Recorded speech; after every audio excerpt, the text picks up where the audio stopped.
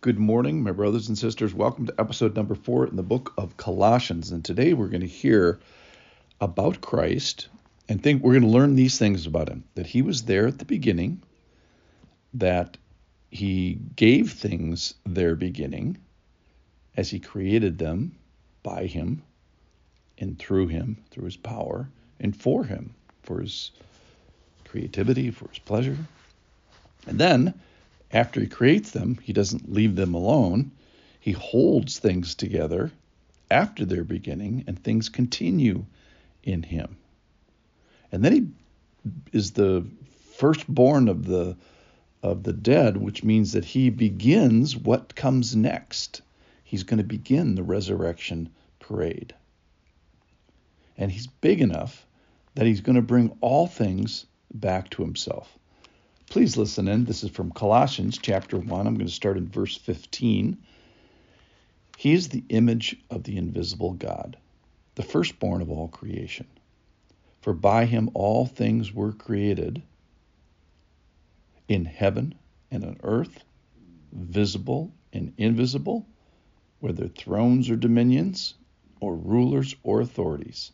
All things were created through him and for him.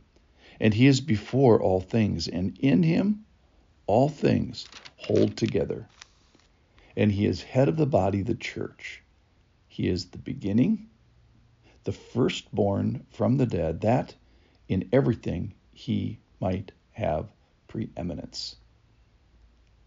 So let's start. He was there at the beginning. He's before all things, before all of us, before all things. He was. And then he gives things, all things, their beginning. All things were created. And so what did he create? Things on heaven, things on earth, in heaven, on earth. So visible stuff and invisible stuff, and thrones and dominions, rulers and authority. And it kind of fleshes out in 3 ways that God gave things their beginning. By him, so he's personally involved. He is intimately involved. It's like someone that makes, something in a wood shop, and you ask about the thing, and you say, well, did you have any particular issues with it? They'll know every detail, every joint, every, a very intimate detail of the creative process. Things were made through him. So it's his power, it's his ability, it's him that gives life. It's him that he gives authority for things to exist. And things are made for him. So somehow all this creation is to give himself pleasure and glory, and everything eventually things are going to glorify him. So some things glorify him right now, and some things are going to glorify him later. Verse 17 says that he is the beginning. That is, he's before all things. But it doesn't stop there. But wait, there's more. After the beginning, he sustains, he continues, he consists, and he holds all things together.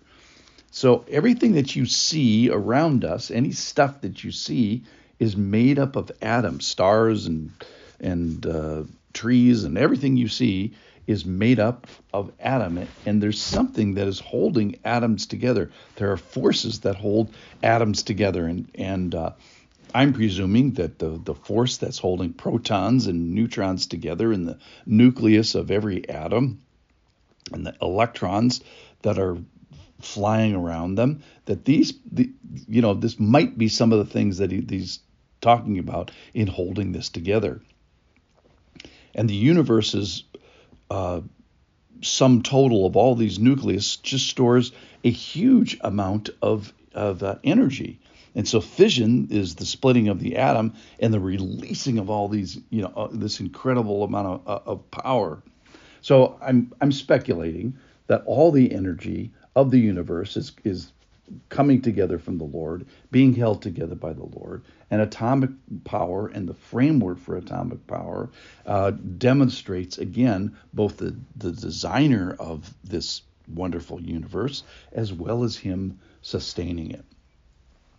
So he's the beginning, verse 18 says he's the beginning of the church. So he's the founder, he's the head of the church, and the body is we even take the name of the Christian body, we call it the body of Christ. Okay, 18b says that he begins what comes next. So he's the firstborn from the dead. He conquers death, and he's born to this new life that comes next, and he's the beginner of that. And that in everything he might be preeminent. No kidding, we should be honoring him. All right, so what are the implications? Well, he was there first, and we owe him allegiance and preeminence. We owe him an eminence that actually comes. One of the reasons why we owe him allegiance is because of him coming first. And all the stuff that we understand is created by him.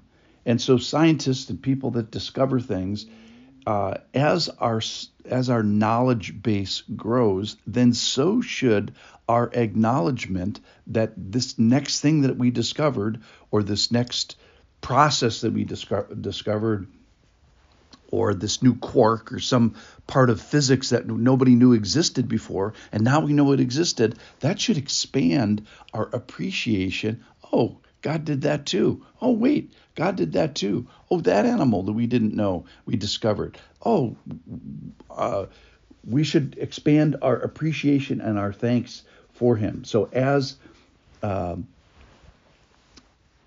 understanding grows, the revelation of Christ should also grow.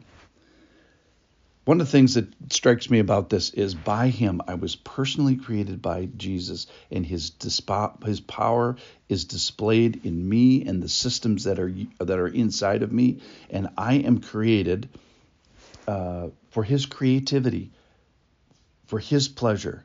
And I wonder why God created this and that, let's say me, for example, and what do I owe him for this? So am I a good steward of the particular power of creation that is demonstrated in me? Is my growth pleasing to him? Are my actions pleasing to him? Am I yielding to him? Is my service pleasing to him? So in all of this, he came first. He made it all. He gave all things their beginning, and after the beginning, he holds all this together. Thanks for listening.